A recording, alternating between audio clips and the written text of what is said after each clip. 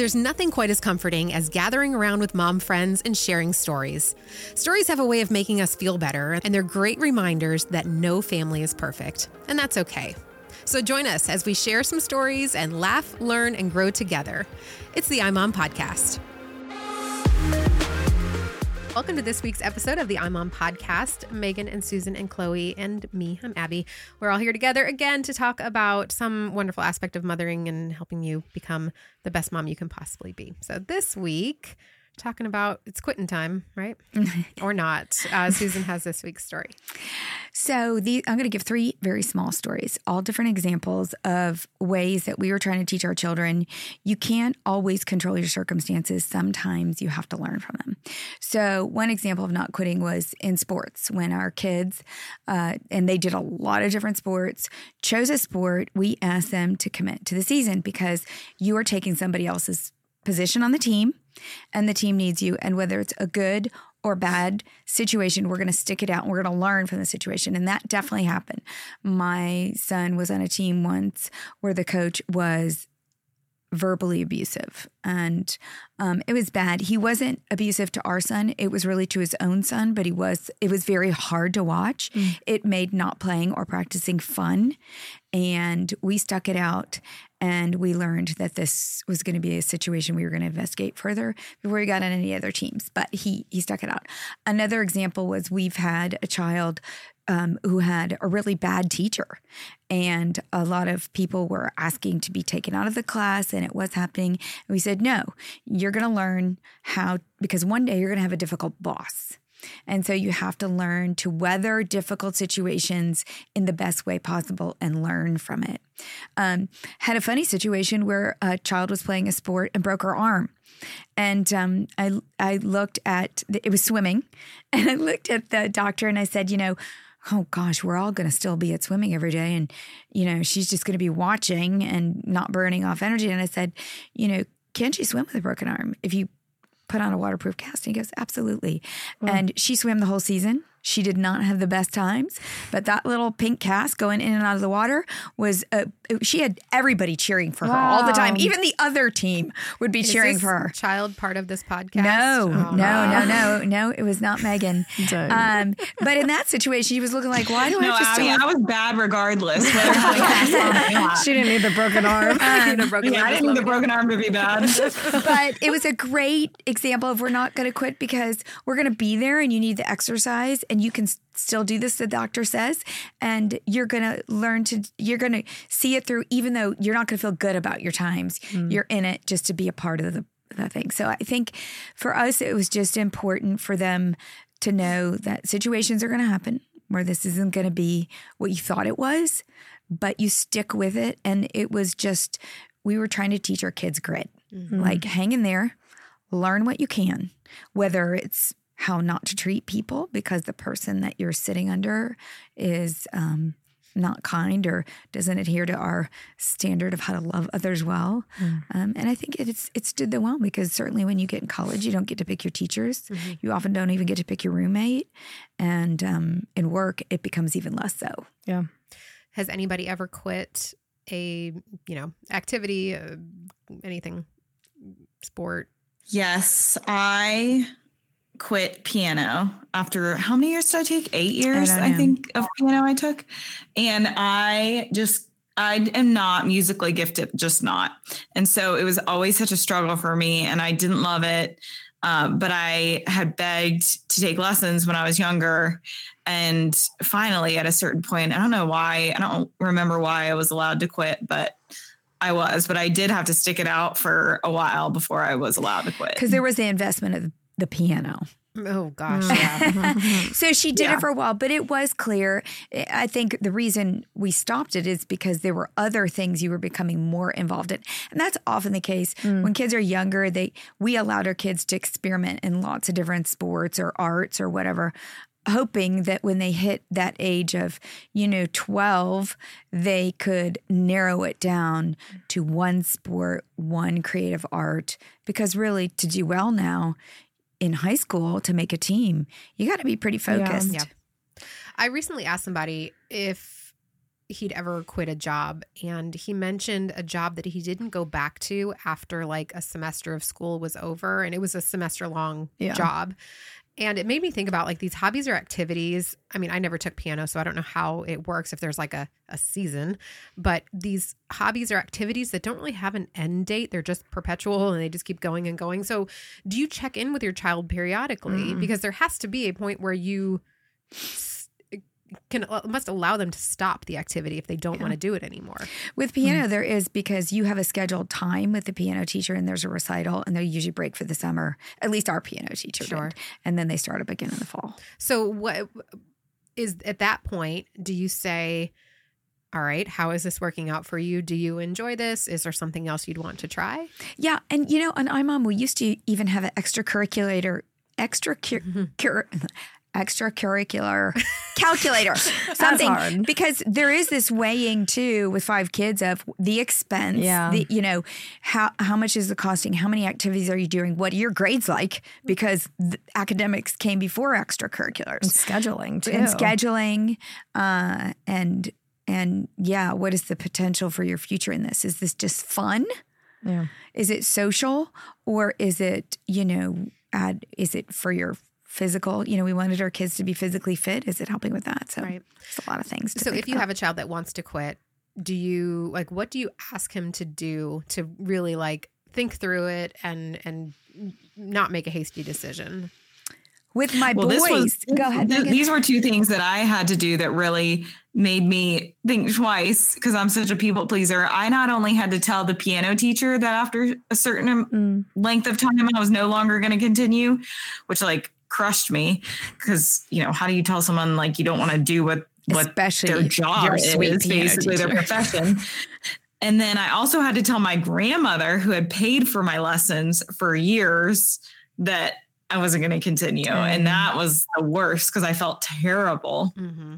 Yeah. Do you make depending on the age, do you make the child tell the coach or the teacher himself that he wants to quit? Well, with sports, we didn't let them quit mid-season. Right. Now, when Marky got to high school, he in particular was told by his football coach, you have to choose. He was a sophomore. He said, you've got to choose football or basketball. You cannot move on in football if you're going to do basketball too. And that was really hard for him because he loved both. So in that case, it was the coach that kind of put that in front of him. But with our boys, they always wanted to play so many sports that we would have a big discussion at the beginning of the year. Okay, what are you going to play? And which ones do you want to play the most? And are you playing just because your friends want to, or because it's really your favorite sport? So we made them really think about it, and they committed in the beginning of the year. It was kind of like all right, it's fall. All right, what are you going to play in the fall? What are you going to play in the spring? What do you want to get really good at? Yeah, I think that to say to a child, like we had a conversation, Chloe, recently with somebody who said, you know, our family, we're not quitters. We don't quit, which is a great attitude. But to just say we don't quit, blanket statement, I think you're missing out on a chance to kind of dig in a little bit deeper and have a conversation with them about, well, why do you want to quit? Yeah. It's because I'm not playing. Okay, well, maybe this is not your year to play. Or what are the other, you don't want to be the bench rider who's the cheerleader for everybody else, but that's an important role. You know, like there are different positions that you serve on a team. Well, and we've talked about this story before, but that was Megan's situation as a varsity swimmer in high school. Is her role on the team was really caring and nurturing for the freshman swimmers. It really it wasn't like, were you contributing, Megan, to the win? Yes, of course. I was the most fun captain on the team. I was the worst swimmer, but the most fun. I believe it. So we talked about her position, and she was honored for that at the end of the day. Yeah. I think quitting to me is different. When quitting to me was in the middle of a season. If you give up a sport in between seasons, like forever, like Marky gave up baseball. You know, he decided he was going to focus on basketball and lacrosse and football. That's not quitting baseball. Right. He finished the season and assessed and said, I'm moving forward with these sports. Well, and that kind of leads me to my next thought, which is when a child wants to quit, I think parents have to check their own motivations, because sometimes you've invested a lot in your child to become an AAU soccer team, like a club soccer player, or you get put on the travel team or whatever. And all of a sudden you're like, you're not quitting, we've invested too much in this. And at this point, you're not going to make it in another sport. I'm like, that's probably not the right reason to not let your kids quit. Mm-hmm. Yeah. Chloe, I know you've mentioned that you were at a point like ready to give up soccer. Yeah. So, well, first I had a situation similarly to like what you share with Marky, where I was actually a really like skilled cheerleader, and because I was a gymnast for a long time, and could you do the herky? Yeah. Herky, forget it. Could you do a backflip? Yes. Yeah. I was trying to pick like the most dated sounding. Yeah. I had tumbling experience and I loved cheerleading so much, but I got to a point where I needed to pick either soccer or cheerleading. And honestly, like I was at the point where I could do both collegiately, but for me, like, and I'm really thankful because my parents really sat me down like, you have to pick one or the other. And they asked me a bunch of questions. And the thing that it came down to was the friends that I made through soccer were just way better friends to me than the ones at cheerleading. And it was a really catty group of girls. Like, no, I didn't have any good friends on the squad. And soccer girls, I had some really good friends. And I'm so, so thankful because, you know, just my experience of playing collegiate soccer was great. Now, my senior year of college, I didn't play a lot. I played a lot my sophomore and junior year. And then my senior year, we had some really, really talented girls come in. So my playing time decreased significantly. And I definitely at times wanted to give up. But my parents were like, you are about to do 4 years of college soccer. Like, and that's what you say is about you or is about the team winning, you know? So you have to kind of learn that. I have to say one of my kids was not that interested in sports, my little pink cast swimmer. And so early on, we started looking at, okay, what is at your high school that you can get involved in? Yeah. You know, because that's, to me, the goal. Very few kids like you, Chloe, go on to play college sports. Yeah. And so really what you're looking for is, okay, what are you working on that can be something exciting for you to participate in high school and have friends? Yeah. And for Emily, it was chorus. They had a huge chorus. They did all these shows. She loved it. She ended up being an officer in the chorus and traveling the country, actually. Yeah. And I think that when seasons come where the kid loves the sport, but maybe they're not playing as much, or maybe, you know, there's some sort of change that they're not okay with, there are so many valuable lessons to learn in being a part of a team and being, you know, in chorus, like in a theater troupe, whatever you're doing, where you're not the star, you're the support role. Like, such valuable character qualities are developed during that. So it's like, it's really, I don't believe that's wasted time as long as the kid is digging deep and enjoying it. So what if it's a little more complicated than that? I'm thinking about like when I was in 7th grade, maybe 8th grade, I sang in the choir. Nice. Let's hear a sample. Nope. Because Chloe's going to beat you on that one too. That superstar, singer, cheerleader. Okay, Chloe, sports, singing. What can't you do, Chloe? Oh my gosh. I can do it all. So I got made fun of by other kids who, like, because at that point, like, choir was cool in like 3rd or 4th grade, but by 8th grade, there was like 3 of us left. And so I got made fun of, and I asked my mom, I was like, can I quit? And she said no. I had to keep going. And so it's like when you're getting made fun of, or like you said, there were catty girls, like when it socially becomes a difficult thing, it's a lot harder to tell your kid they have to stick with it. That's true. Nobody has any words of wisdom for that. Like, I don't think I it is had hard. any kids, being made fun of for what they were doing. Did you stick it out? I did. I went all the way to the end. What did you learn from that?